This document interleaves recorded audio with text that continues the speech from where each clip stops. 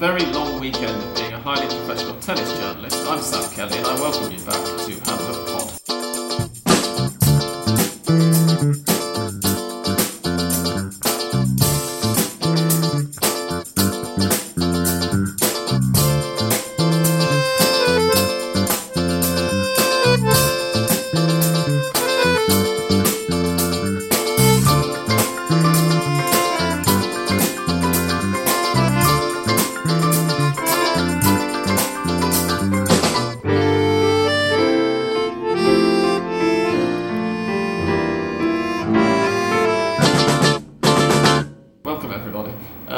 Covering the Davis Cup tennis over the weekend, but we're not going to talk about that. It did turn into the longest Davis Cup tie ever in terms of playing time and ran over into Monday, and as a result I've seen very, very little of the football that we're going to be talking about this week. I'm joined, however, by two people who have seen football. Indeed, Peter was employed by me to watch it on my behalf over the weekend, so he's seen a lot of it. And welcome to the man whose living room we are recording in, Peter Coates. Hello. And welcome again to Andres Bruckner. Hello. Gentlemen, in a minute I'm going to ask you two what the highlights of the weekend were, because I've seen most of the goals but haven't seen any of the matches, obviously. But first of all, we're going to run through, as we do, the scores of the 15 Primera División matches that have been played since we last recorded. And they went on Friday. Huracán won, Gimnasia Esgrima La Plata won, Atlético de Rafaela won, Racing Club won. On Saturday, we had Nueva Chicago 0, Godoy Cruz 2, Olimpo 1, Rosario Central 3, Aldosivi 1, Quilmes 1, Independiente 1, Belgrano de Córdoba 2, Newell's Old Boys 2, Crucero del Norte 0. And on Sunday, Lanús 0, Arsenal 0, Defensa y Justicia 1, Banfield 0, Vélez Sarsfield 1, Sarmiento 1, River Plate 2, Unión 2, San Martín de San Juan 0, Argentinos Juniors 0, and Colón de Santa Fe 1, Boca Juniors 1. And then on Monday we had two more matches which ended. Temperley 1, Tigre 1, and the one match that I actually did catch pretty much all of over the course of the weekend was the last one, and it's not the weekend either, it was on Monday night, and it was Estudiantes de La Plata versus San Lorenzo, which finished 2-0 to the visiting team. Gentlemen, what were your personal highlights of the weekend? I was far too tired to be able to remember actually. I have three Go on. highlights. What a wonderful goal from Barrientos yesterday, last night. Not last night, on Monday. Then we know for sure that after 4 rounds that Crucero del Norte will be relegated. And the third one... It's a mathematical certainty already. I agree, yeah. And not highlight from this weekend, but after all, I think. And the third one is, I think it was a breaking news today that Santiago Silva will for sure be will end his contract with Lanús. He didn't go to the training sessions yesterday, I think, or Monday. Then, his manager said that agent said he will for sure not continue playing for Lanús, but Lanús board members suspended him for 30 days with no salary, and with no training also. This is strange. When you've got a player who wants to leave the club, that's not really the best way of disciplining them, is it?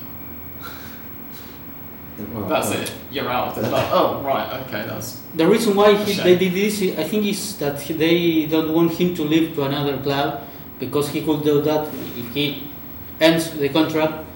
Perhaps he could go as a free player, free agent to another club.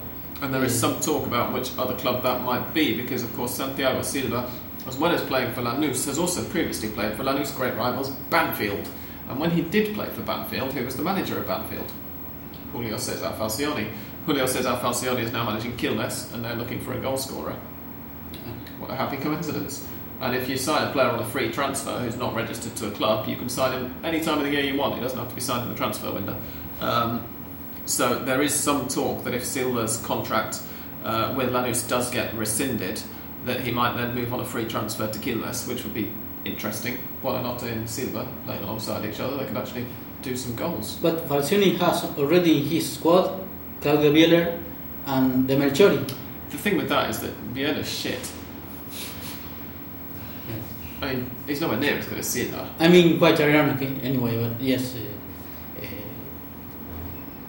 We started too quickly, by the way. I forgot to get in that word from our sponsors at the beginning. They'll be cross with us. Our Fernet, as ever, ladies and gents, is being paid for by the Argentina Independent, which is a very good source of English language news. I almost said nudes then. It's not. You're not going to find any naughty pictures on their website. English language news from Argentina and across Latin America. You can read them for free at argentinaindependent.com. And now that little word from our sponsors is out of the way, there'll be another one at the end, and we apologise to them for forgetting about them. Let's get back on with the podcast. Peter, what were your favourite moments of the weekend? Well, I think the perhaps most striking result was Union's draw in the Monumental. What happened to River? I saw snatches of the first half from the press room in Technopolis, where the tennis was being played, but I didn't see much of it after that. I saw the second goal. I saw River go 2-0 up, and then a little bit later I saw Union's second goal, sort of out the corner of my eye, and swore a bit. It was merited, I presume, the draw.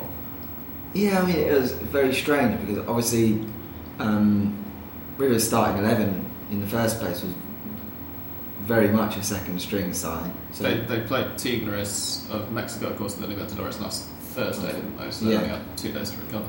So understandably, Gallardo named basically an entire second string, and there was Mamana in there, and Dorisi and Simeone. Yes. A lot of the youngsters.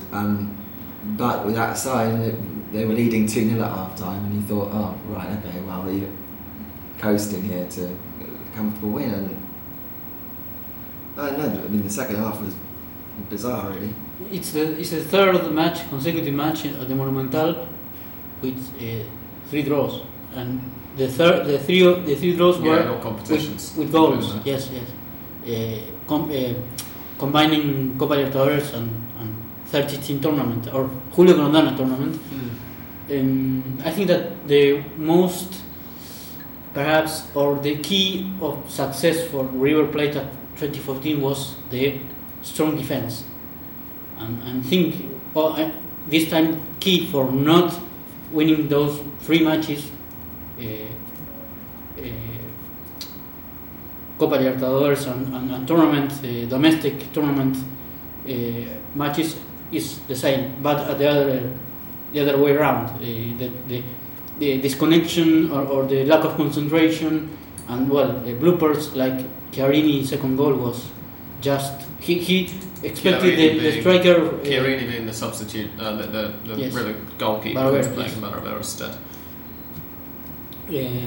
He expected the striker to head the ball, which was not hit by him, and that was like let him out of position to catch the ball, and it was converted into the 2-2.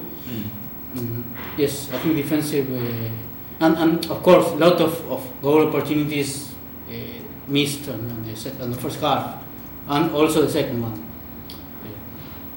And this came, as you say, Andres, just a couple of days after River's first team got a rather disappointing 1-1 draw at home to Tigres in the Copa Libertadores, which leaves them on 1 point from 2 group matches, and was largely the fault. It was a very good performance overall.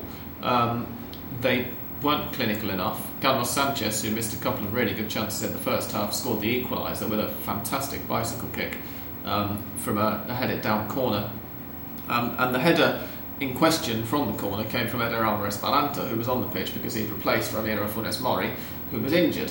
And that might have been a blessing in disguise for River, that Funes Mori got injured, because he had another brain fart which led directly to the Tigres goal. With, I think it might be a bit harsh on Tigres to say their only chance of the first half, but one of maybe 2, but by far the best one, because the guy just got straight in from a long punt upfield. I've heard a few River fans really laying the blame heavily onto Funes Mori for this. How much do you think he's to blame, Andres? It's hard to say Funes Mori is to blame. Funes Mori is the main responsible for River not getting 3 points. The thing is that the mistakes he's making are then transformed. They then are goals into the mistakes are goals from the rivals. That's the main problem. Not I am saying that Funes Mori must go to the bench immediately. Well, in this case, he had to not even go to the bench because he was injured on the neck. And he suffered a foul from the goalkeeper, very similar to the Manuel Neuer on Higuain in the World Cup final, but slightly more violent because it was up and under his chin, and a little bit different in that it was his own goalkeeper who did it to him. Which does that give us a clue about what Chiellini thought of Funes Mori's defending? Or?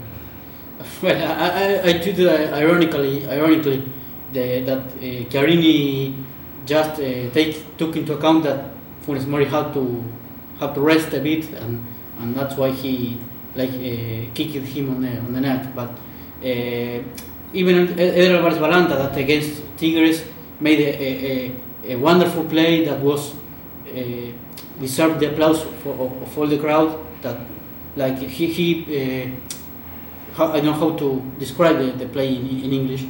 You basically think Franz Beckenbauer. Yeah, well, and combined with a little bit of Lionel Messi, maybe. But against Union, he wasn't so brilliant. He was good, but he wasn't. Yes, please leave Alvarez Balanta into the team because he's better than Funes Mori. Well, I think the danger as well is you don't want to put a centre back into the team because he can go and do a lovely pirouette on the edge of the opponent's penalty box. I mean, if you're going to swap him out, if you're going to put him in there for Funes Mori, then it's to eradicate the mistakes of Funes Mori. So you're going to on the merits of his defending rather than anything else. Gol de Boca. I will just interrupt.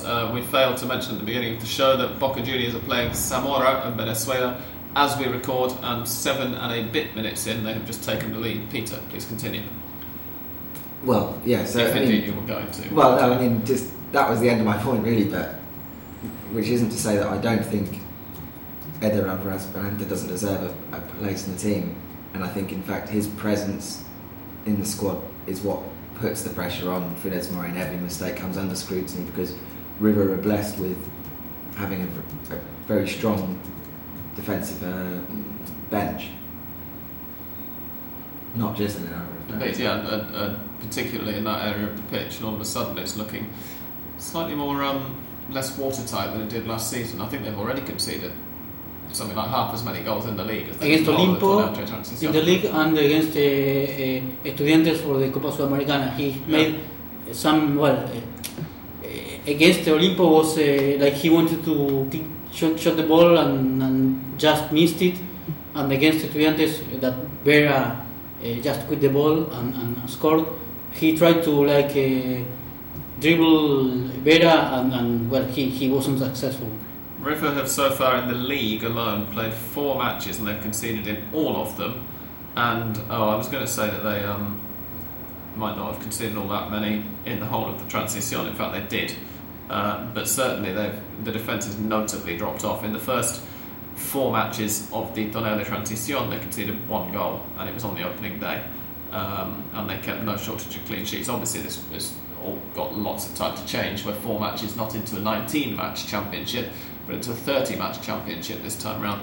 And so it's not exactly plunged into crisis, but having drawn their 2 opening home games, it's a little bit disquiet. They have 1-2 away, so before we get I think it's a fairly significant week for Guixaba, with an away match on Thursday in the Libertadores, which is a very big win. Absolutely, it's a must win.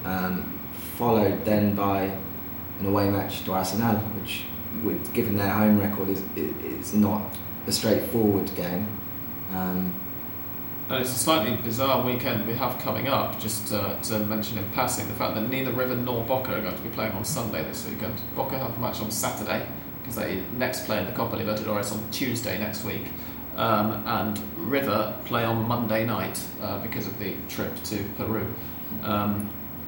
So they've got Arsenal away at 9 o'clock or something on Monday evening. As a result of which, the 9:30 Sunday, the prime time match that's there so that Football Para Todos can outdo La Nata in the ratings. I'm not sure whether La Nata show's even on anymore, but they've kept it there anyway. Is going to be Godoy Cruz versus Lanús. exciting one though.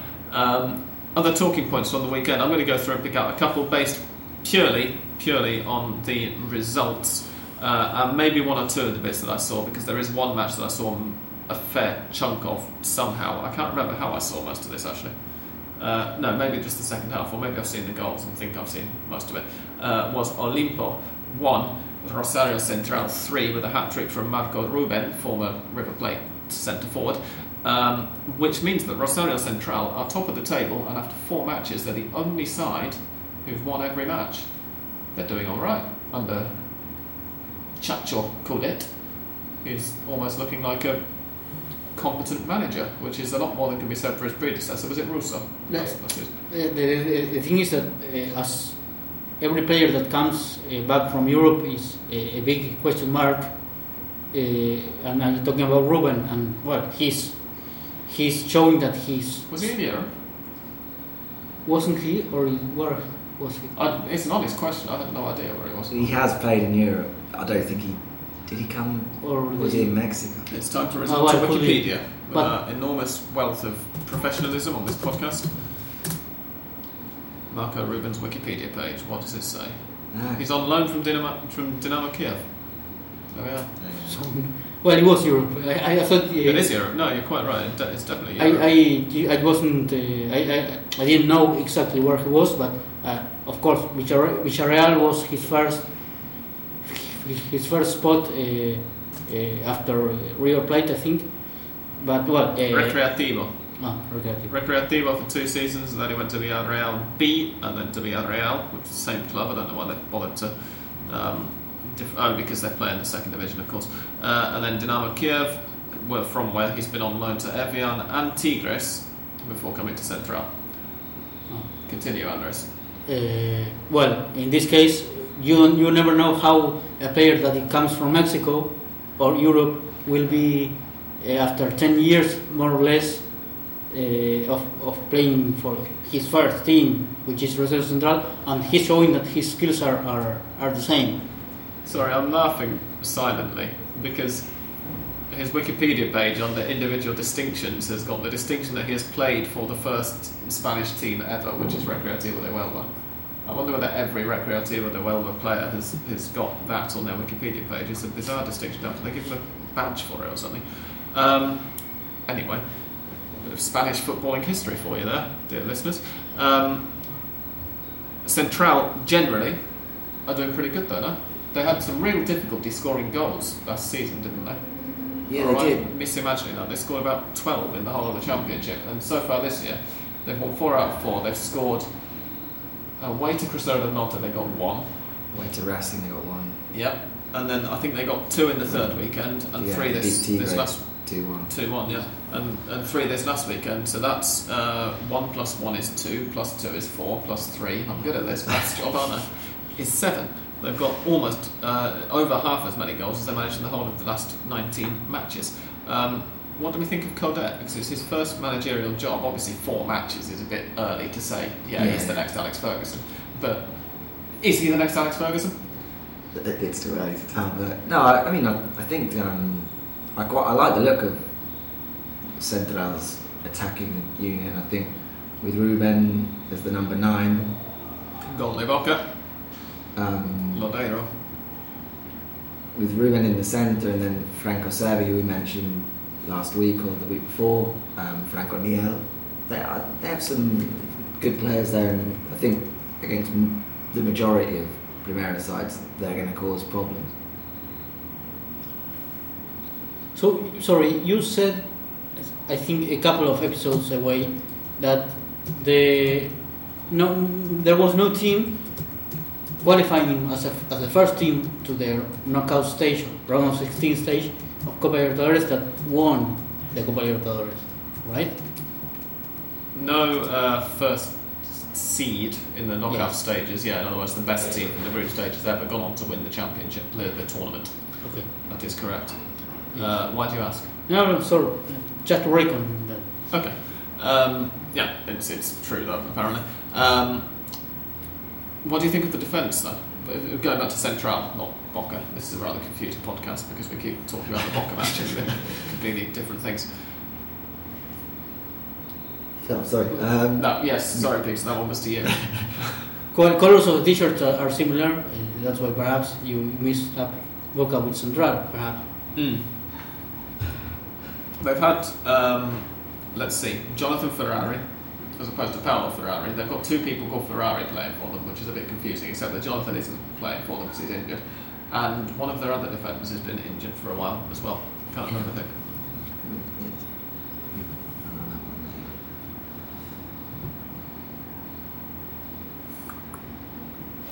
This chap is pretty good, I think.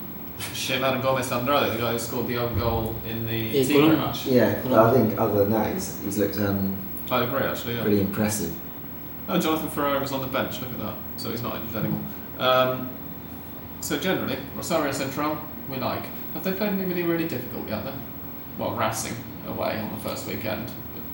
Perhaps the time to play Racing But- this Yes. season. But yeah. against Racing, did they deserve the win, or it was just the mistake on Saha mistake and Serbia took advantage, of course, Well, with a yeah, very no, good sure. goal. Obviously, the goal 3 minutes in, as we mentioned at the time, was rather fortuitous. But Central, I thought, dug in pretty impressively thereafter and ensured that Racing didn't really get much of a sniff. I mean, it was a very good away performance, okay. But for that early goal, it might very well have been a draw. But I don't think Racing ever really looked like equalising, in my opinion, at least from that match. And about Saha, we have to say this is a bonus track about highlights of the weekend. He had a very particular episode with Adrian Bastilla. Oh, I heard about this, yeah. What happened? Take us through it. I think there was a fallen player from Rafaela and Racing. That at that point, I think they were winning. Didn't give the ball back to Rafaela, and that's why Bastilla, I think he said something. Bastilla, of course, is an ex-Racing player. Former, yes. And Saha just said, "Well, you are a gay." Okay. Well, shouted out to him like that, and some people. For a schoolboy, this isn't Yeah, it? some people even said that he was already gay. Yeah, no, it's a rumour that has been. Yeah, that Bastilla is already, and well, and when the match finished and he was interviewed by public TV, he said that he was a bad person and he has to show the good attitude all the time, not only when they are winning. Who's saying this? Bastilla about That's Saha. the post match. I think he said something like that. You know, like this is football, but there's codes and like a moral. Indeed, yeah. It's worth mentioning as well that Bastilla did score the goal that drew Atletico Rafaela level, and it was a very good strike as well, actually, from outside the box. It pains me to say it because Bastilla generally is not a player that I'm a huge fan of. He's a dirty, niggling little bastard with awful hair. But it was a very, very, very good strike. Talking of very good strikes, two of the ones that I actually did see when they went in on the television on Monday night were, first of all, Federico Brandan's goal for Temperley. It was a screamer, and it got rather overshadowed. He put them 1-0 up 48 minutes into the match, and Marcelo Larrondo headed, I think, to Tigre's equaliser. No, he took it down on like a long ball on his chest and then poked it past the keeper. With his head? Yeah, it may have brushed his head. The head on the end of his leg, maybe? Yeah, maybe. Yeah. So scored the equaliser with one of his feet. But then, as Andres mentioned at the start of the show, Pablo Barrientos scored possibly the highlight of the weekend, and certainly the goal of the weekend, from 53 yards out, 49 metres, away for San Lorenzo against Estudiantes to put them 2-0 up. In what I thought was a pretty entertaining match, actually. We said last week that looked like the tastiest of the encounters this weekend, if it weren't for the fact that both sides were going to be tired due to the Copa Libertadores in midweek, and it actually turned into a very decent game, and certainly until that goal came. Estudiantes could very well have snatched an equaliser. There were chances at both ends. It was end to end. It was very entertaining, I thought. Yeah, I mean the goal obviously stole all the headlines. San Lorenzo continue to puzzle me, really, because I'm never quite sure when we're going to start, or is this the start of basically pretty awfully for most of the last year in the domestic football. But then they started this season with 2 back-to-back wins, albeit not great performances. But I thought, okay, now they're starting to at least grind out results. And then they lost to San Martin at home, and all right, they're still in this kind of post-Libertadores lull. And of course they lost to Corinthians last week in the Libertadores at home, 1-0, which was something they didn't do in the whole of last year's Libertadores. They finished it unbeaten in their own stadium. I can't remember whether that was before or after we recorded. I think it was just after.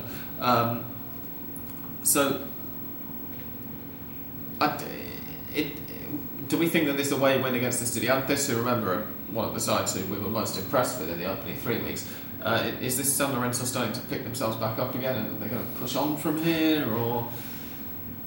I keep thinking yes, but I'm holding off judgment until they've done it a few more times. Because I mean, the defeat to San Martin wasn't. It's not just the fact that they lost. The performance was abysmal. So it takes a bit more than that to win me round. Indeed. Talking of teams who've lost at home, it's that time again, Peter. I'm afraid. Let me ask you, divert away from that. What happened to Independiente at the weekend? Well, what happened was fairly typical. I thought before that Belgrano could be a team that caused Independiente problems, given that they do have a lot of pace, and the likes of Senarashan, Bigone would probably have a bit of a field day against Independiente's fullbacks. And the game was very, very typical of Independiente in that Federico Mancuello scored an excellent goal to give Independiente the lead, and then poor defending allowed Belgrano to come back and eventually concede a penalty and Belgrano to win it. So I mean, it was a sort of microcosm of the last 12 months. Just hope that you can outscore the opponents, and sometimes it works, and on this occasion it didn't, essentially. To round off the Big Five roundup, we may as well just quickly mention that Boca Juniors were held 1-1 away to Colón, who got out their banner, the cemetery of the elephants graveyard banner, just after the player who scored the equaliser. The player who scored the equaliser is a gentleman called Christian Wanka. I don't say that with any pleasure, of course, at all. It's spelled Guanca, but it is pronounced Wanka. Former Chacarita midfielder. Is he? Yes. Is he from Argentina? Yes. Okay. Don't know if he's Argentinian, but he played for Chacarita. Let's look him up. I think he is, because he's only 21 or something now. It cancelled out Juan Manuel Martinez opener, which I thought was a bloody good goal.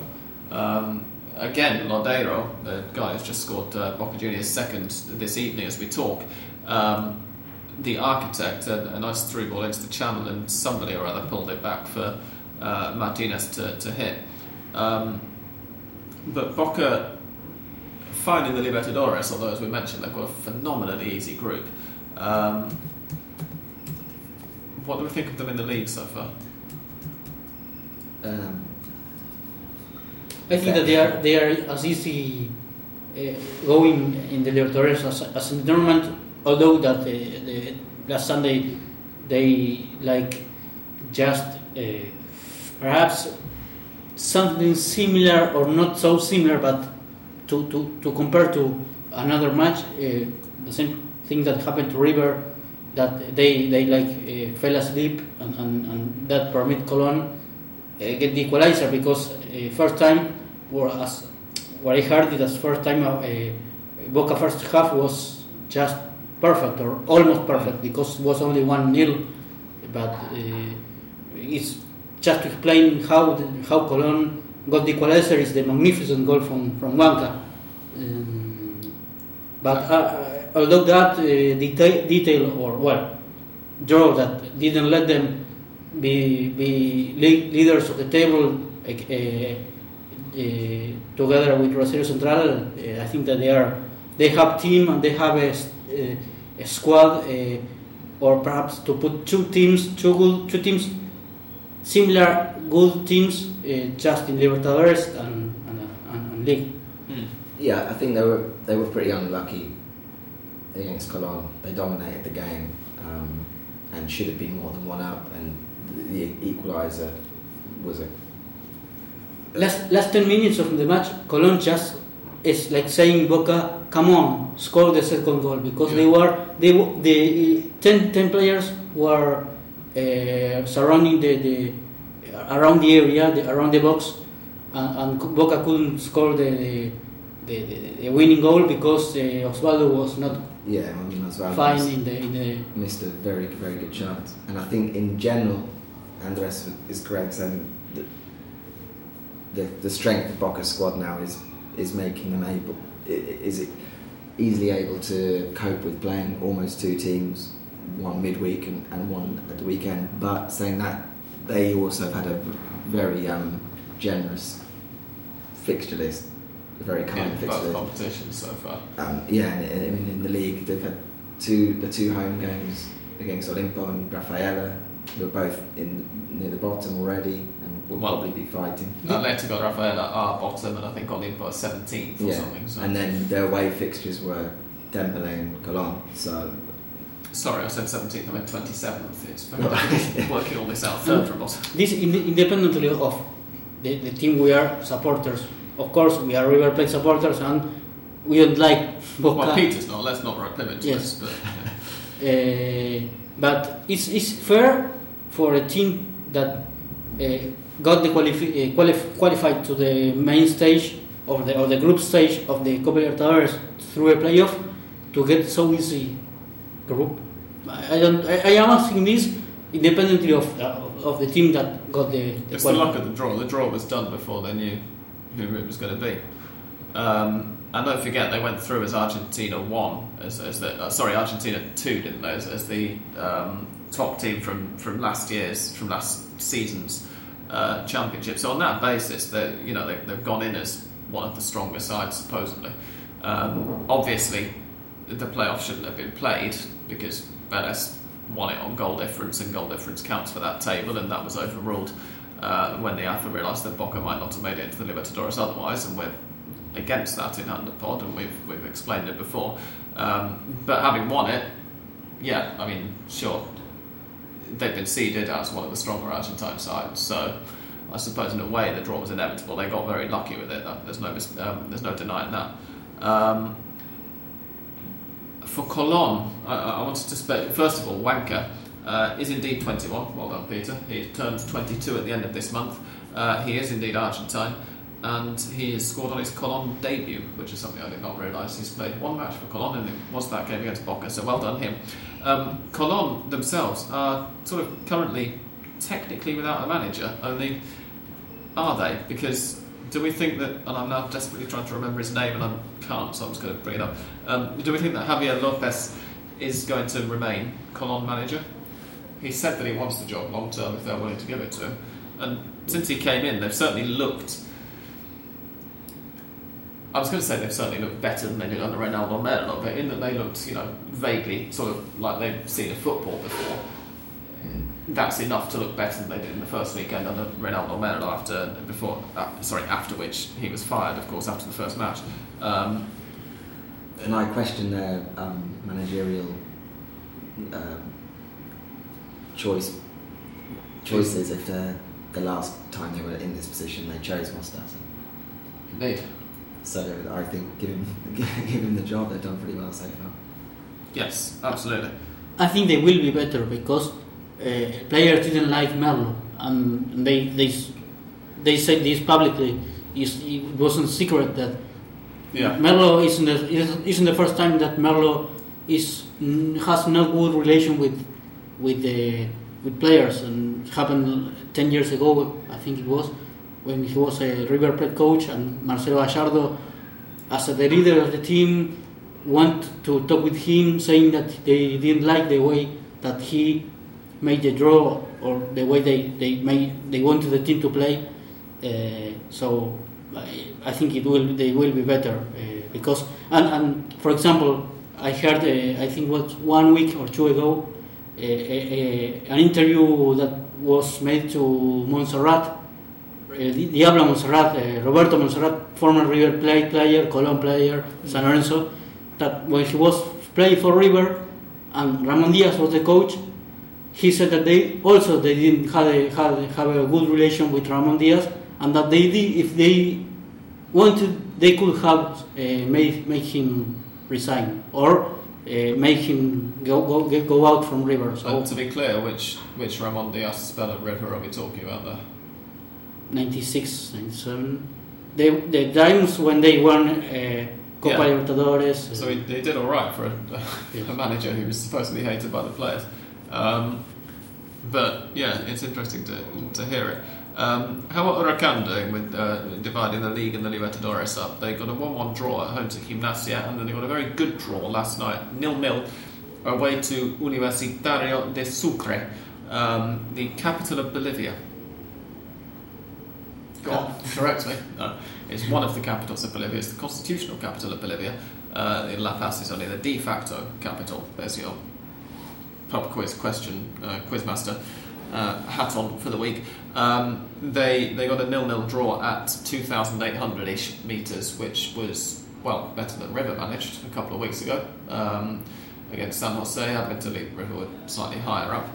And they were slightly indebted to the appalling finish. It was indeed, it was a defeat that River didn't really deserve at all, but still. And indeed, Huracan also didn't particularly deserve, although it has to be said that Huracan missed a couple of chances. In the first half, I was pretty sure by half time that they were both just doing it deliberately. Huracan hit the post. Ramon Avila played like a complete and total dickhead throughout. The Universitario forwards were queuing up to miss chances. It was absolutely insane. It was very entertaining and it was very funny if you weren't a supporter of either one of the teams, but it was a little bit sort of bizarre to watch as well. But this is the Copa Libertadores, of course. Also, last night in the Copa Libertadores, Racing fell. At last, they lost, having absolutely twatted the first two teams they played. They were beaten 2-1 in their own stadium by Sporting Cristal of Peru in what I thought was also a pretty entertaining match, no? And the opportunity to watch it, but yes. Did you see it, Peter? I didn't really pay much attention to it, to be honest. Oh, I was. But I had the opportunity to watch the polemic play in which people said that it wasn't penalty. Oh, it was a. Sorry, it was a clear penalty. The commentator said it wasn't a penalty. It was a stupid penalty. Because it was stated that it was not penalty. Like a lot of people, and you perhaps end up saying the same thing that you hear, that it wasn't penalty, and was a typical play in which there is a ball from the air and two players that are, one of them, the striker fell and he fell because it was. The referee can give the penalty or cannot give it, and he finally gave the penalty and I thought it was a penalty. The gentleman who scored it was the same as the gentleman who opened the scoring for Sporting Cristal, and I can't remember his first name, but his surname is Lobaton. I think there will always be a Lobaton at Peru. Yes, it's the law. Yes. And Racing's goal was scored by Brian Fernandez. Thank you, Brian Fernandez, and it was a very good goal from a free kick, wonderfully worked. Indirect free kick. It was a really laboratory. Yes, indeed. The Twitter was lighting up afterwards with people queuing up to say that it was really the goal de Diego Coca, the manager, or goal del Pizarron, a goal from the blackboard, as opposed to Fernandez himself who'd scored it. But it was Fernandez very definitely who hammered it in. And that. Anyway, they are still first position, leaders of the group. Yes, yeah. They're a point ahead of Sporting now, I think, and of course they've got the return fixture to play in 2 weeks' time, and I think they're playing the Libertadores next week. San Lorenzo we've mentioned in the Libertadores already. River we've mentioned in the Libertadores already. 1 point from 2 matches, and now with a must-get-win game away in Juan Aurich. To Juan Aurich, in Peru, in Chiclayo, on Thursday night. What was that? My feet. Oh, right. Very loud. A match that will be played. A match that will be played on artificial grass. Yes, we're very happy with that. In a stadium that the field is River Plate can't complain about the conditions of the pitch because Monumental right now is awful. But they say that it's goal in Boca. Great goal. Not Caleri. No. No, it's not, is it? No, Carrizo. Thank you. I knew it would come with CA.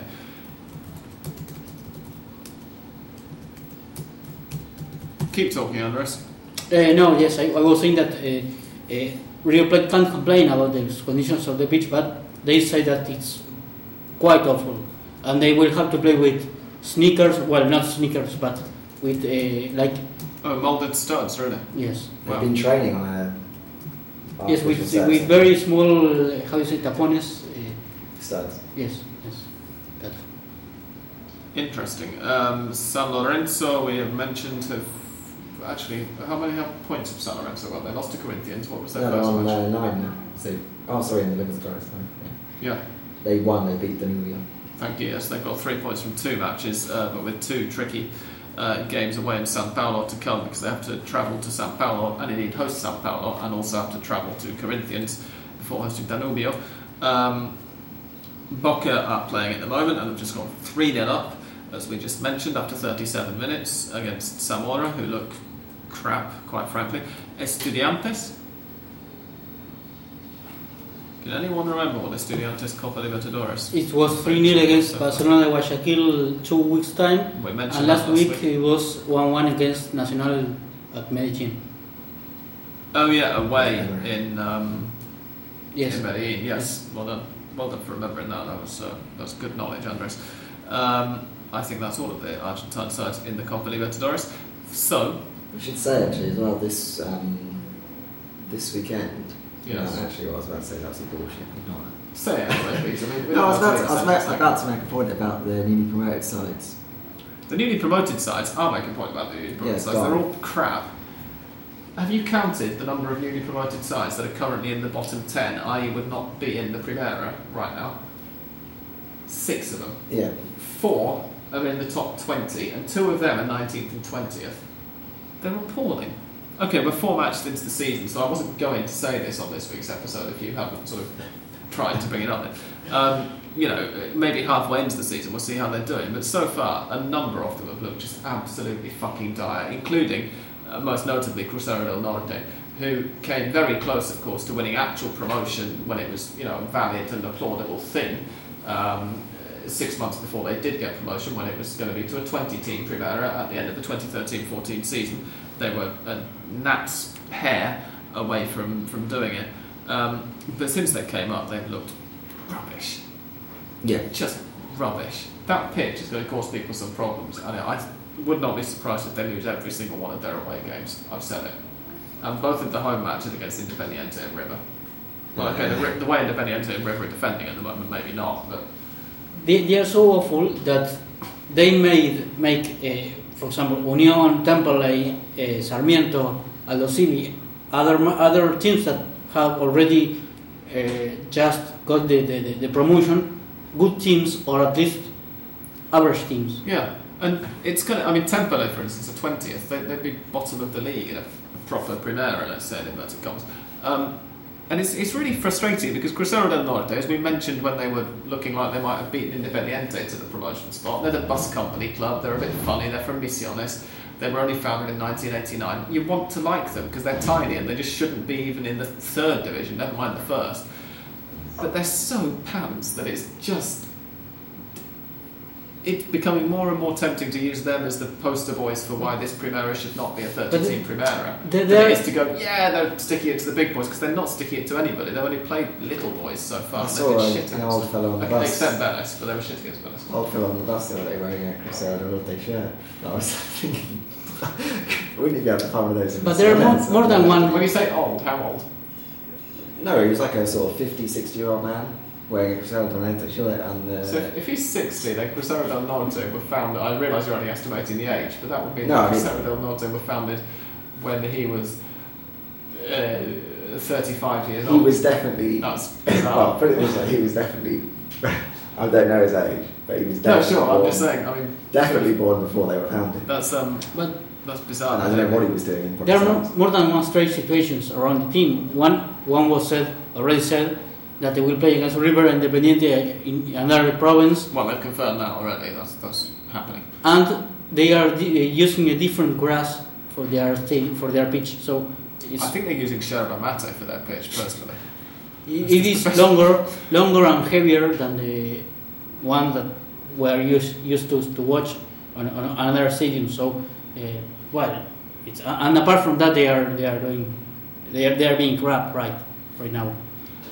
What about on just as a devil's advocate, just try and say that not all 10 of them are absolutely shit. Go on. Union are still unbeaten. We have a question about Union and their very good start, which we shall get to later. But yeah, Union. Sarmiento now they drew against Vélez away. They've already drawn against Independiente away.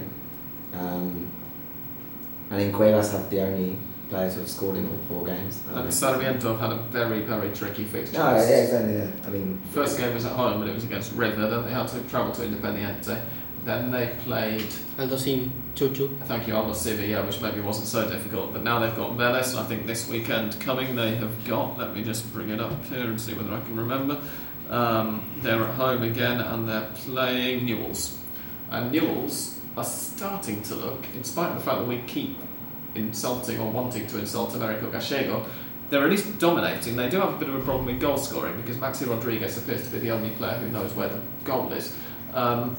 But completely dominated possession against Cruzeiro del Norte. I know we've just spent a while talking about how shit Cruzeiro del Norte are. It's 4-0 to Boca. Is it 4-0 to Boca Juniors? No, he's missed it. no, it was disallowed. Okay. Looks like the only one that is not going to score is Osvaldo. Here's something. Yeah, if Boca win 10-0 and Osvaldo's the only player on the pitch not to score, then I'll be reasonably happy. Although Boca will have won 10-0. But sorry, yeah, I know we've just talked about how crap Cruzeiro del Norte are, but Newell's performance against them was one of the few that I saw a kind of decent highlight reel of, and they looked very, very good. Everything apart from the penalty box, basically. Yeah, I mean the only thing, they're not going to come under any exact real testing from Cruzeiro del Norte, and then the statistic of how reliant they are on Maxi Rodriguez would worry me if I was a Newell's fan when they play against much better sides than Cruzeiro del Norte. Because I read that in the last, Maxi Rodriguez has been directly involved in 18 of their last 25 goals, with 15 goals and 3 assists. And so far this year they've scored 5 and he's scored 4 of them. Exactly. And I mean, and I think set the under up or was heavily involved in the other, which was scored by Victor Figueroa. And that concerns me a little bit because they are very, very reliant on him, and obviously at present anyway the re-signing of Skokoko has not worked out, and obviously in an ideal situation they would have wanted him to come back and replicate something near the form that he showed when they won the finale in 2013. Yeah. And so far, I mean, he's looked some way off that, unless he really picks up and is going to be still with Maxi on goal scoring duty. Indeed.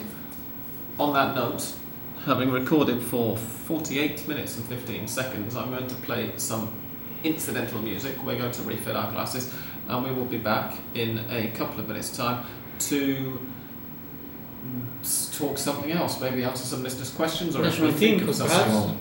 Oh, national team, yeah, we've got a squad to talk about, haven't we? Well done, Andres. We'll come back and we will talk about the Argentina squad that Gerardo Martino announced to pretty much no fanfare yesterday. I didn't really see much of a fuss about it, but he has announced one, so don't go away.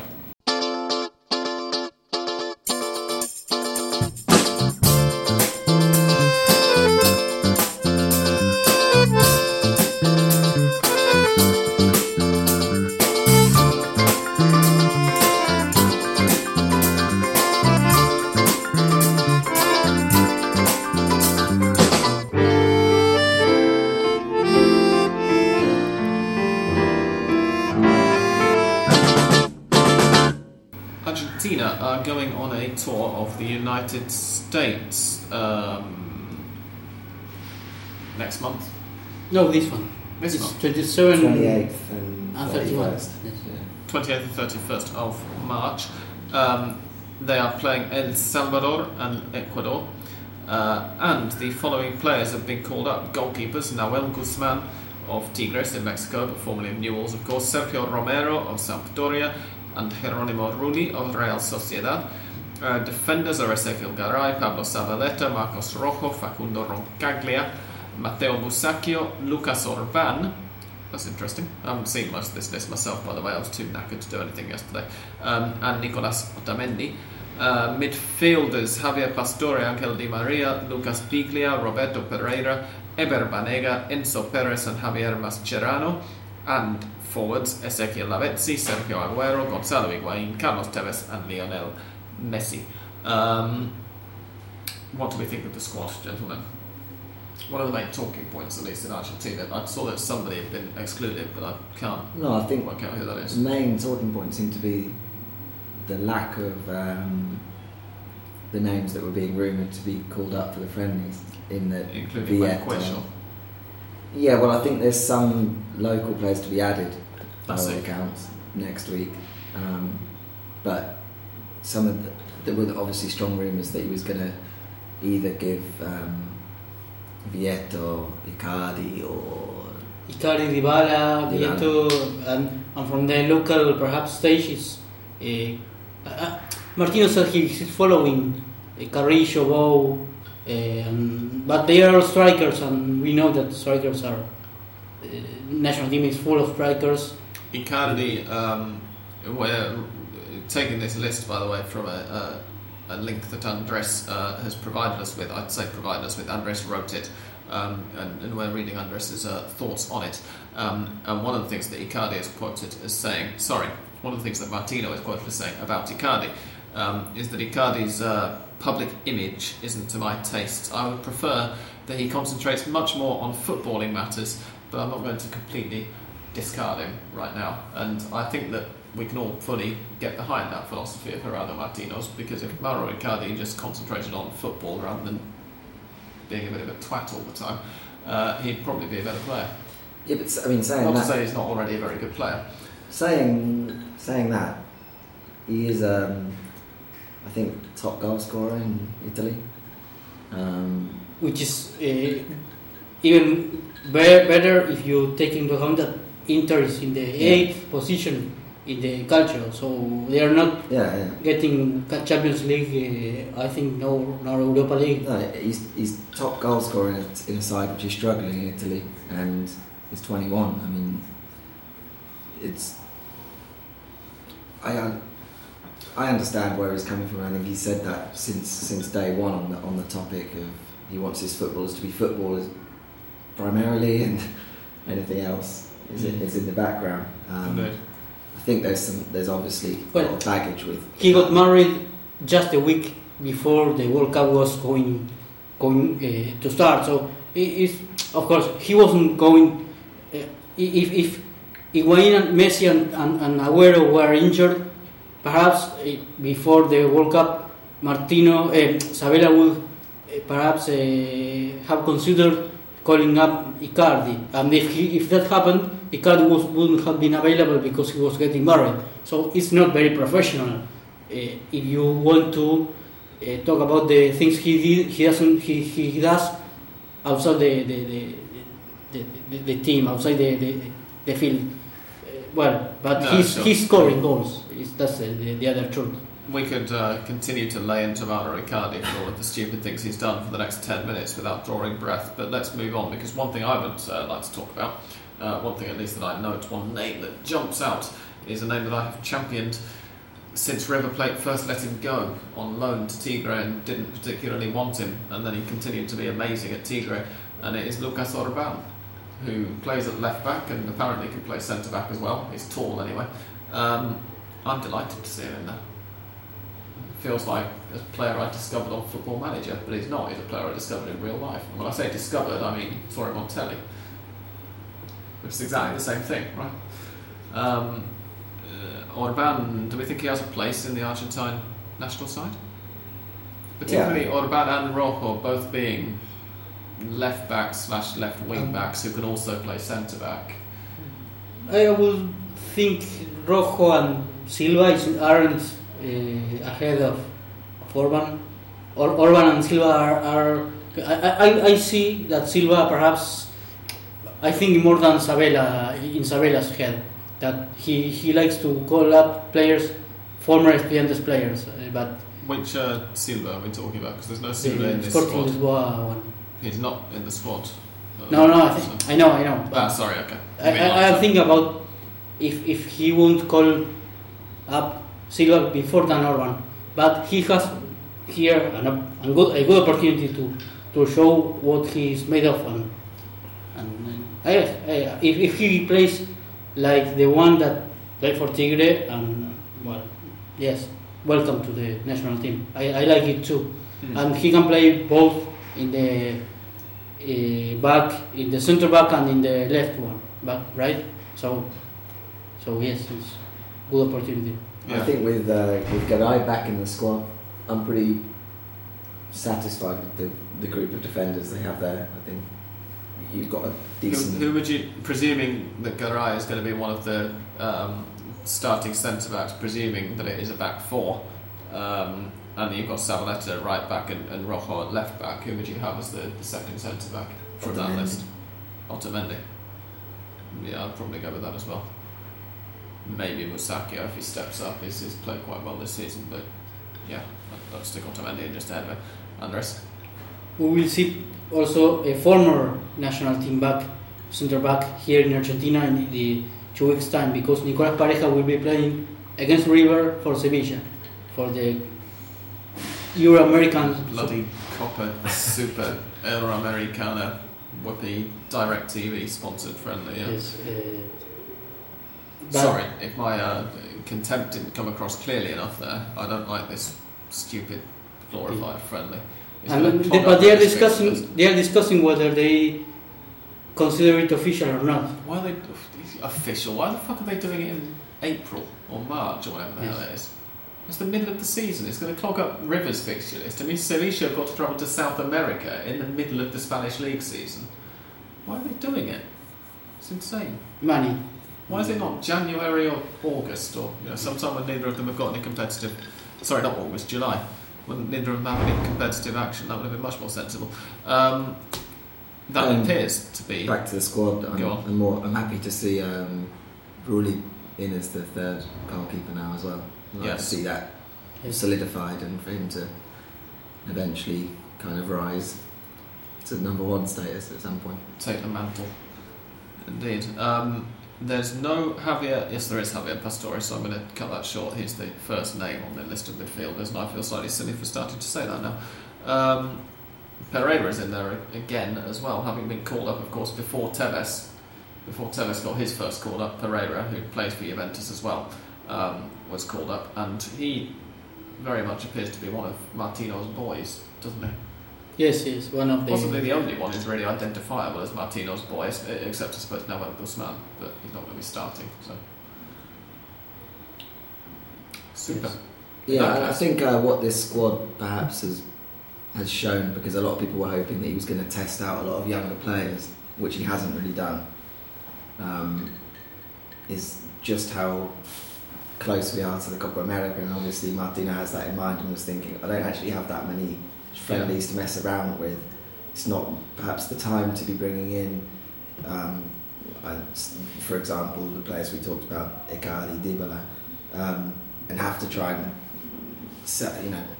get some system into them. Whereas all these players are more or less very familiar with how Argentina are going to set up. I mean, the strikers, Tevez has come in since Martino took over, but other than that, it's exactly how we were. And I think that's telling, and we're going to go forward, I guess, to the Copa America, barring injuries, with a fairly settled squad, I'd imagine. Yeah, and of course the other thing that we've learned is that Gerardo Martino listens to Hand of Pod and has done for a couple of years because he's called up all about. But that aside, there's a thing there that Martino can call up Icardi whenever he wants because he has already been called up. But Dybala is perhaps in danger, not really danger, but if he's as good as he continues being as good as he has been doing, he can be called up by Italy squad, so national. Yeah, and I think his own attitude is obviously kind of allayed that fear that Argentina may have had of him going, because he's since come out, even though Italy were very keen and kind of said that he's not really that interested and he's waiting and he's got plenty of time. But I think it's a strange time to be taking over the national team in some ways, because just after a World Cup and almost immediately the preparation has had to begin for a Copa America in 2015, and then the following year there's another one now in another Copa America and the Olympics. And I think the Olympics is going to be perhaps, especially if Martino, which he wants to, oversees that, is when we will see all of these players that we've mentioned, who will be under 23, be part of that squad. Olympics and the qualifiers starts also 2016, so it's we were 3 years for Russia 2018, but only one for qualifiers. So yes. In fact, technically the Olympic qualifiers start right now. Yes. On Thursday. The very first ones, but of course that's in Asia. It's the Asian first round preliminary ones. The South American ones, Andres says, will start in the second half of next year. And now on to listeners' questions. I won't play any music because there's not really much point in doing so. Darren Paul asks the first question this evening, and it is: what the hell happened to Racing last night? They played like pants. You have already said that, yes. Yeah. They were deservedly beaten, and but at the same time, they're going to be through to the Libertadores second round anyway, because the other two teams in the group are awful. What do we make of Racing with coping with injuries? I mean, when Milito's out, when Luciano Lolo is struggling, which he is at the moment, their defence doesn't look as good, and obviously when Milito is out, the attack doesn't look anywhere near as fluid. What does happen exactly with Diego Milito? He's got a knee thing, which means he's constantly doubtful for the next match, but never ruled out, and they just don't sort of want something to rush that him is back. more difficult to recover from because of his age. I presume so. It must be, mustn't it? But yeah, I mean, they keep on saying, he might play at the weekend, or he might be held back for the next Libertadores game, and then he doesn't. I mean, he's only missed sort of 3 matches or 4 matches so far. I think it's not like it's become something chronic. But yeah, it is. Because it's true that Milito is out of the team and Racing doesn't win. It would be a concern if it was slightly longer term. I would think. Yeah, definitely. I mean, especially when you look at the Transición, when he did get injured, that near in the first half he was injured for a while, missed a few games, and they dropped a few points. And when he came back, and they went the second half. The surge began. Yeah, exactly. Unstoppable. Liam Kelly, who is no relation, asks: not like River to surrender leads at home. Is this down to bad defending or a lack of efficacy? And can they afford a draw in Peru? To the first one, I will say maybe a combination of both, but they have scored in every match, so really it's more on the defenders, I think. And to the second, I would say no. I think Peru is the Peru game, the game on Thursday away to Thingy. Juan Aurich, I think is a must-win for them.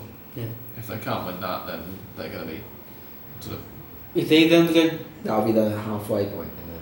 Yes. If they don't get a victory and perhaps, for example, get a draw, they will have to start making some numbers in order to see if they have. Of course, they have to win all the 2 matches, home condition, but. Well, I think the worry would be that they would then have to look at that away match in Mexico as a must-win. And how the other players... And they won't want to have to travel all the way to Mexico knowing that, well, if we don't actually get a win here, we could actually get down. Yeah, because I mean, of course, two of the home matches that they've got left. Also, how the other teams do, Juan Aurich and Tigres at Bolivia. Yes. That will be key, because Oruro, San Jose Oruro won't get... Well, presumably, Juan Aurich played in Bolivia the other day, didn't they? Because they've... no, they did in Peru. Oh, they did in Peru. Okay, so nobody apart from River has played San Jose away yet in that group. Is that right? Let's just check. Hurry up. loads. It was Which 2-0, I record? think, on average to San Jose nil at also Chiclayo. Let's see. San Jose. Yeah, that's right. San Jose play Tigres tonight at home. So we'll find that out not very long after we stop recording this evening. But yeah, it's must win, really. I think, at least in terms of the team's morale, if nothing else, because after this they've got Juan Aurich at home and San Jose at home, and you'd have to think that if they perform as they did away to San Jose in the Monumental, it would be very surprising if they didn't win fairly comfortably, that one at least. Yeah, I think that's the bigger thing is mathematically it's only the halfway point. It wouldn't be must win, but if they didn't get a positive result, then came back, and a second string side didn't get a positive result against Arsenal, then I think there would be a bit of an atmosphere and certainly a fair degree of pressure mounting on the squad and Gashal. Andreas B1896 says, "Hi, thank you for a great podcast." It's our pleasure, Andreas. We're glad you enjoy it. He says, "What do you guys think about Unión de Santa Fe so far? Personally, I think they're looking great, and I really think they can get at least a top 10 or maybe even higher if they continue at this level." I think that's a bit of a push. Top 10. But you did say you were impressed with them. No. I mean, I think they were, if I'm not correct, they were probably the most comfortable side to be promoted. They won their zone in the Nacional B by some way. So they come with the best credentials into the Primera. They've looked like a side which were promoted on merit rather than just because you can go up as well because you finished fifth in a stupid little zone of 11 team. They have a pair of strikers that are quite good, like Ribeiro the other day against River was just good. He goes out. He looked like a number 9 that only stays in the box, but he went out of it and played very well with the ball and without it.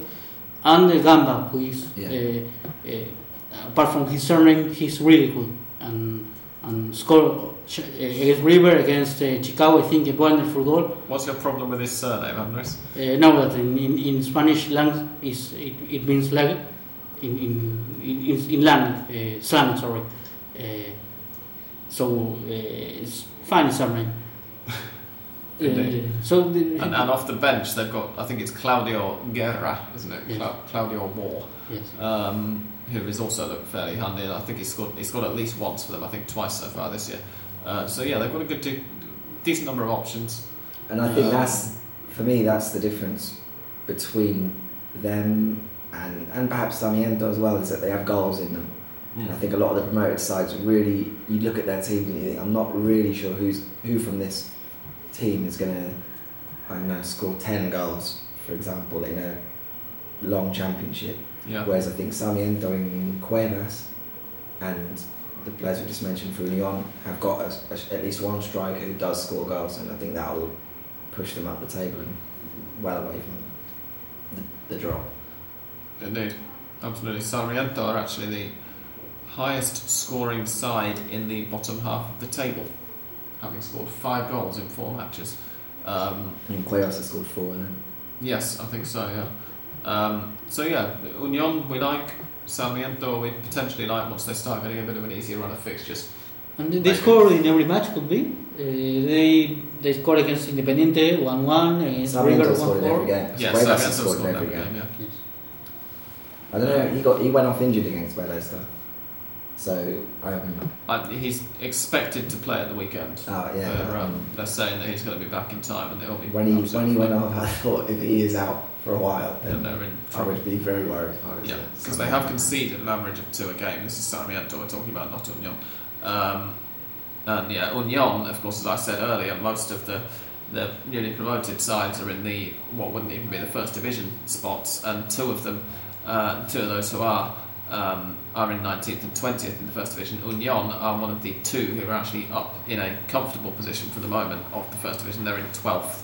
The other, we should without looking at the league table, can you tell me who the other team? Well, I was going to mention another team that I know are still unbeaten. Go on. And that's Argentinos. Indeed, they are 2 wins and 2 draws.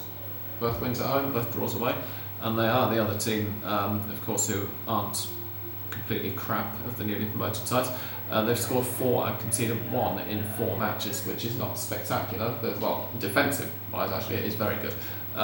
Goal scoring is not spectacular, but it does suggest they're going to get some value for their goals scored, at least, if they can continue that run.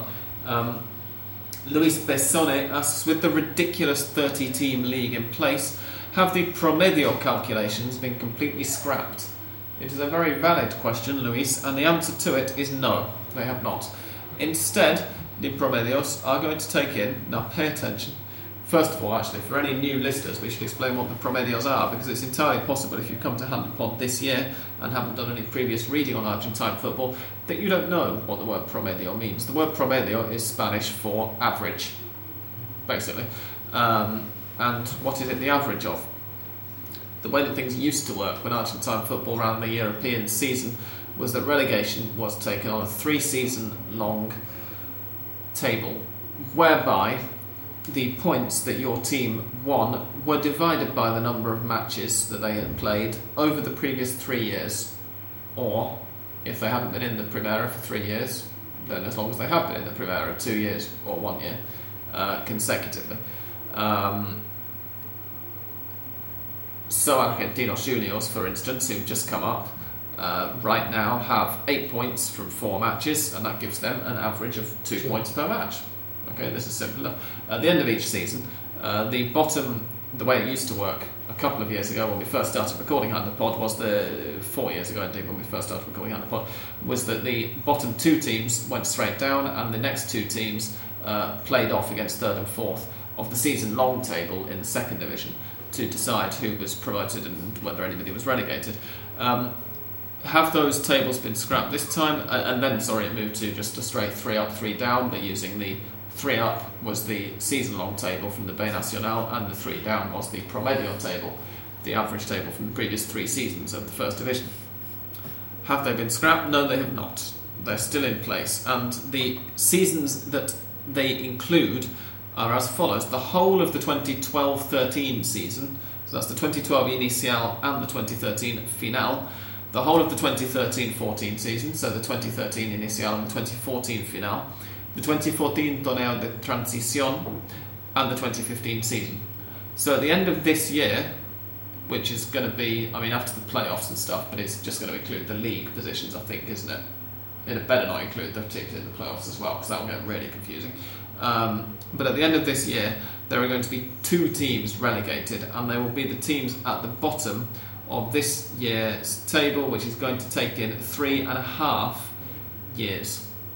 So for any of the newly promoted sides, that'll be 30 matches. For the sides who've been in the Primera for 3 years already prior to this season, it will be bloody hell. How many have we played already? 4, yeah? So we need to do 99 plus 26, which is 125, that's easy. It'll be 125 matches. For teams who've been in the Primera for 2 seasons, it will be 61 plus 26, which is 87 matches. For teams who were just promoted at the beginning of the 2014 Inicial, they've played 23 games so far, which means 53 matches. No, it doesn't. Shit. Hang on. 59. Bloody hell. 23. I'm better at maths than this. 23 plus 6 is 29. Plus 20 is 49. This is trying to do very quick maths in your head after a couple of Fernets. And whilst also talking about the Argentine relegation system. It's going to be tremendously confusing for everybody. This first year, at the end of this year, 29th and 30th in that table are going to go down to the Nacional B, and the first and second in this year's Nacional B table will come up to the Primera for 2016. The first half of 2016 will see a transitional championship again, because they want to get back on line with a European season, and we will have another Promedio table we don't know yet which seasons exactly that's going to take into account, whether it will also include a half season at some point or not. But at the end of the 2016 Transición, which will run most likely February to June or sometime around there, the most likely situation is we'll have 4 relegations from the Primera and 2 promotions to the Primera to take us to a 28-team season for the 2016 to 17 Primera season. The reason that we're doing it this way is that all of the clubs basically want to, or pretty much all of the clubs want to get back down to a sensibly sized top flight, because they're not completely stupid and they only voted for it before because Julio Grondona was the president of AFA. If you're wondering who Julio Grondona is, then listen to a few back episodes of Hand of Pod from any time really before June this year, or in particular listen to whichever number it was in which we talk about the fact that Julio Grondona has died just after the first World Cup, the first episode recorded after the last World Cup. What was I saying? So they want to get down to a sensibly structured top flight, but at the same time, nobody, neither in the AFA, who are having presidential elections in October, nor in the national government, who have a lot of sway over the AFA, one might say more sway over the AFA than FIFA would normally allow if it were a smaller footballing country than Argentina, and who also have elections coming up later this year, also in October. Nobody wants any teams to be relegated before those elections, because that would affect their popularity in those elections. Andres, you're dying to say something. But please do. The breaking news on AFA elections is that it's of course a rumor, but Marcelo Tinelli, who is in charge of communications at the AFA, had a meeting with Máximo Kirchner, who is the president, Cristina Fernández de Kirchner. That's the son of the president of Argentina, not the son of the president of the AFA. Yes. Although it's easy to confuse the two. But the government pays the clubs for the television broadcast of the matches, so they are inside the discussion. And Máximo Kirchner asked Marcelo Tinelli whether it would be possible to postpone the elections of president of the AFA up to next year, so that politics are aligned with. Now you see what I'm getting at. FIFA have a regulation that says that government interference in the local FA can result in that country being kicked out of FIFA. Since they threatened to carry it out in Peru a couple of years ago. Peru almost got kicked out of FIFA for it. They've carried it out in fairly recent years in, I think, Nigeria, possibly Thailand or somewhere in Southeast Asia and a couple of other places. And yet Argentina, of course, is a far bigger footballing nation than most of the others who've been so far implicated in this kind of thing, and it's Argentina, so fine, yeah. But since Fútbol para Todos exists, government, national government, or the politics side has to do with football, because I've said for a couple of years that Argentina has far more government interference in its football than FIFA have allowed in many other countries.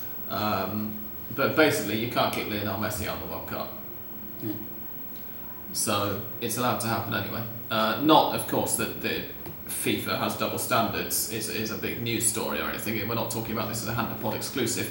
But still, that's a very long answer to Luis's question, which was, are the Promedios still in place? Yes.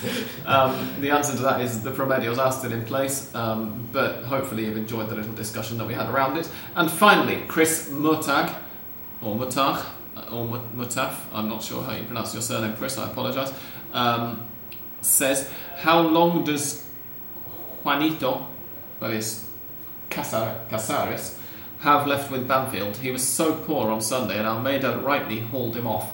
I think possibly a more pertinent question might be, how long does Almeida have left with Banfield? Because there has been some talk about how not everybody is entirely happy with him. But first of all, Casares, what do we think of him so far this year?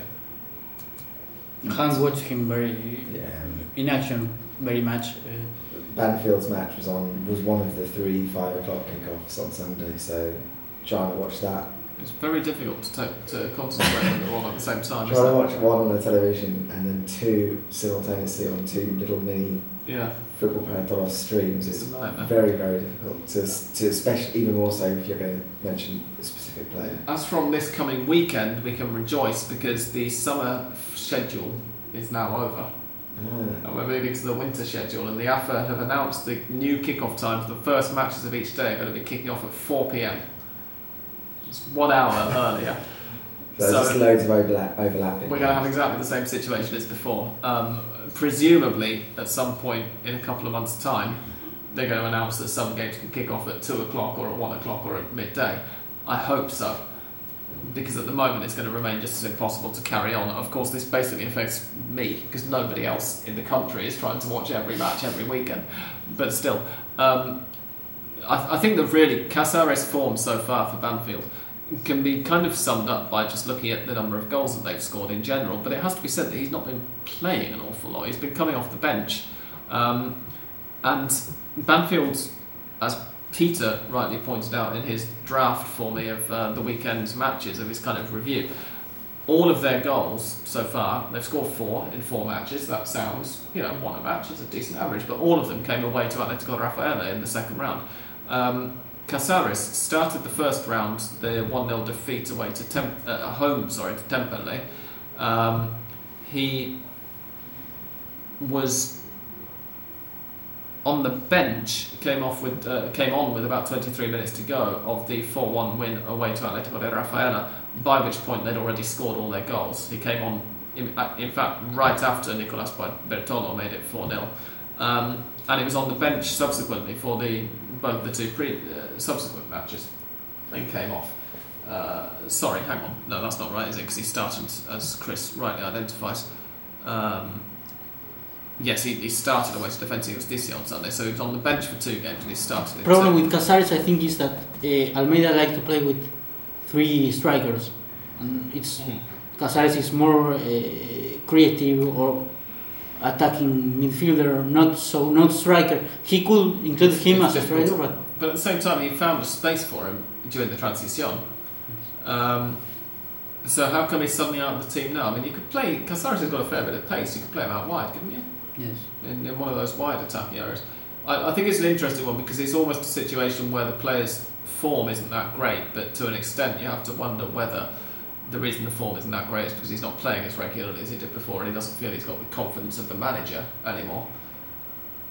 But quite honestly, I've not been able to pay. Similar thing happens with the young youth players that Gallardo included in the match against Union for River, in which you have to show all the things you know in 90 minutes, and then don't know when you were going to play again. So. Yeah. The thing is, as well, on the subject of youth players, Casares is a pretty young player himself, and he's not. He's 23, I'm going to guess, maybe? I think even younger than that. You reckon? Let's see. We'll have a look. But as the standout player in some regard, 22. Probably the standout player in April. For Banfield, there's quite a lot of pressure on him, and I think Banfield not scoring goals then becomes, Casares isn't really doing much, and there's more to it than that, and for that reason I think that's why Almeida's coming under pressure, because you look at that side, and the thing that is even more frustrating is they still do play some quite nice stuff. And this is the thing, because the players have all rallied around Almeida in the last couple of days, and they've said, look, we like the football we're playing, and we know that the results are going to come eventually. And I think that does count for something, no? Yeah, of course. We talked, of course, about how the players essentially got. Well, okay, the players didn't make Merlo's bed, but a big part of why Merlo was let go after just the first weekend of the season, which sounds insane when you look at it from outside, is that the players hated him. But that against Merlo comes from the promotion from this National B, not only from. Yeah. So it's not that they lost in the first round and they said, well, we don't like you just for this match. It was some time ago. Definitely. We've had one more whilst we were discussing Chris's question. Toby Millard has asked, what do we make of Tata's squad for the upcoming friendlies? It looks pretty well balanced to Toby, and we've already answered that one, hopefully. Pretty well balanced to us as well, no? Yeah. Pretty much what you would expect from an Argentina squad, I think. More or less the best players in more or less the best positions, and not any majorly controversial exclusions. at least to an outsider. Okay, people who only watch the Argentine league expect Mancuello to be called up and probably expect Magashan to be called up. Or but me and Andres were talking about this before you arrived. But thank you for. I was late again. Let's talk So before thank you some for- comes. Yeah. no, there are apparently some Primera players to be added to the 22 that are all from Europe. And I'm just There's some wondering. debate on that. Sorry to jump in. I'm just wondering whether one of them just could be, and this might not be the most controversial suggestion, Fernando Gago, who has just been taken off of the Boca Zamora game that's being played while we record and got a standing ovation. His form has turned around 180 degrees since the start of the year, possibly partly because he's been playing alongside Cesar Meli and Andres Curbas, who's currently injured. I don't think he's playing tonight anyway. Yes. I hope he's not. He is. Oh bloody hell, that's embarrassing. Okay, so Andres Curbas is back in. He's injured. Oh, he is injured. Good. Yes. Right. Excellent. I don't mean excellent. I don't want him to be injured. That's horrible for him. But you know what I mean. But those two are allowing Gago the freedom to, without going too far up the pitch and trying to be Riquelme as he was asked to be at points last season and wasn't very good at, allowing him the freedom to play his own game, and it helps. But is he going to be? Yeah, well, shout, maybe? he's apparently one of... He seems to be the one name that I've seen in all the lists to say Gago's going to be called up as one of the Primera players. And then there's rumours of the others, like Federico Mancuello, Funes Mori. It's a real shame for Argentina, though, that Gago wasn't in this form 12 months ago. He was rubbish 12 months ago, but he had to be in the squad because he was the best player in giving it to Lionel Messi. And then he turned up to the World Cup and he was rubbish in that as well, even though he'd previously been rubbish for Boca or Vélez, but good for Argentina or whenever he played for him. But that's beside the point. The next music, ladies and gents, that you're going to hear is Mystic Sam's theme music, and after that, Mystic Sam will come and tell you what he thinks is going to happen in conjunction with Mystic Peter to this week's matches. If they're wrong, then they're all Peter's fault. Don't go away.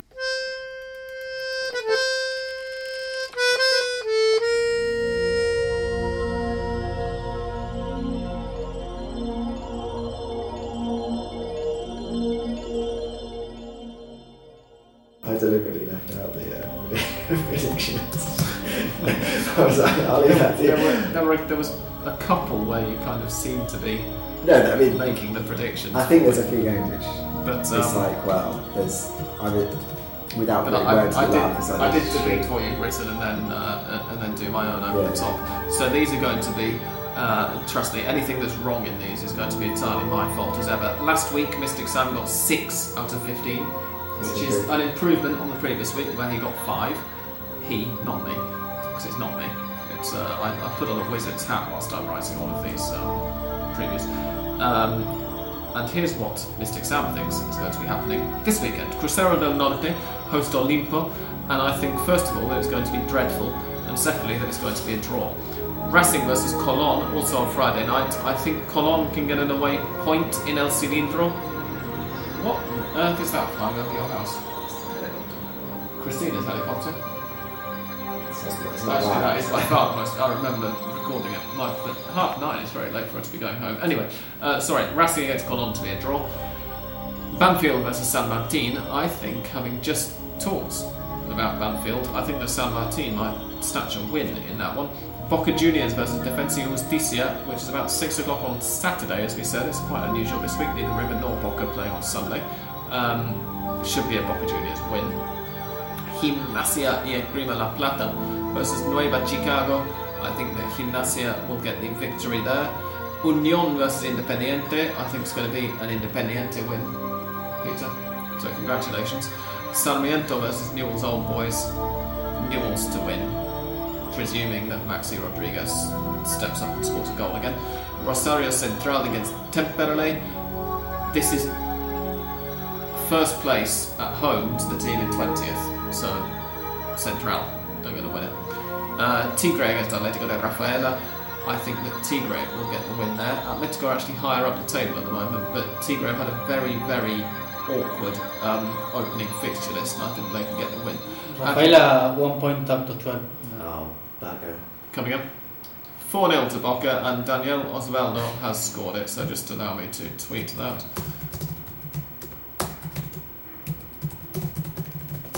players are congratulating their. Oh, look, they're taking a photo. My word. Bloody hell.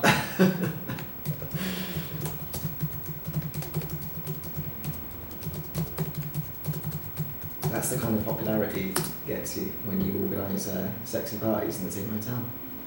Organised, you say, Peter? That's a controversial statement. I heard that he was just there as an innocent bystander. No. Continuing with Mystic Sam, Argentinos Juniors versus Estudiantes de La Plata. I think it's going to be a draw, which would be the first home game that Argentinos failed to win this year. But Estudiantes are a bit of a step up on their previous opponents. Godoy Cruz against Lanús, the big 9:30 kickoff on Sunday, is a draw. It's a very tough one, though, that one. I don't know who's going to be in better shape. Quilmes against Vélez Sarsfield, I think, is also going to be a draw. San Lorenzo versus Huracan, the Clásico that we've done absolutely nothing to preview this week because we completely forgot about it.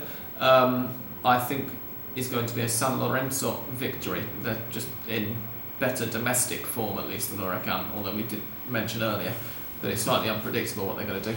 On Monday, Arsenal de Sarandí versus River Plate will actually be the last match of the weekend, or the round, but it's not the last of my predictions, but I think that River are going to edge it. And Belgrano versus Aldosivi, I think, has got to be a Belgrano victory. They're comfortably a better side than Aldosivi. Gents, can you remember, back to the start of my list there, can you think of any that you particularly disagree with and would like to dispute?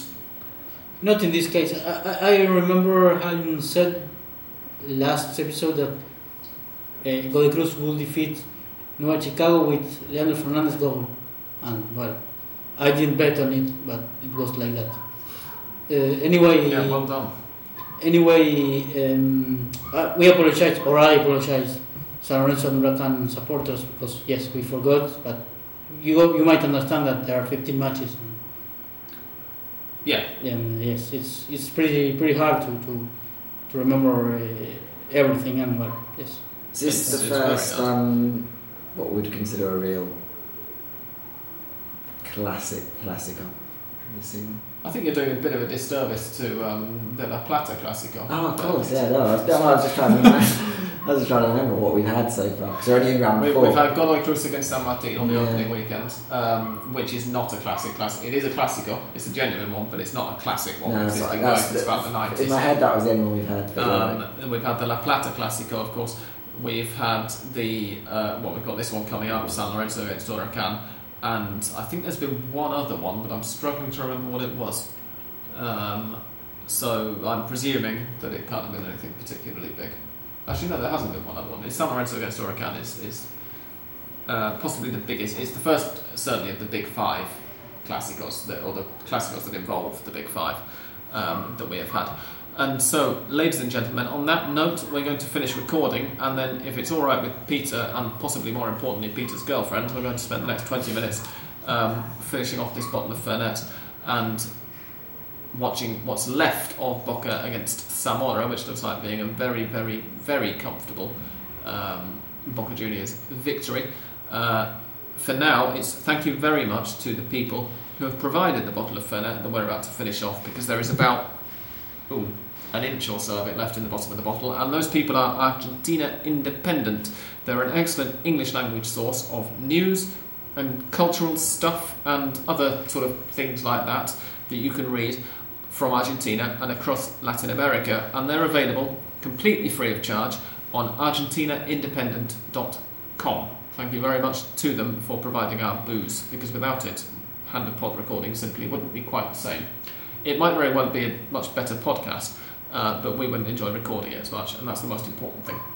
And now, ladies and gentlemen, please say in your heads goodbye and thank you to Andres. Goodbye. And Peter. Goodbye. And me. Goodbye.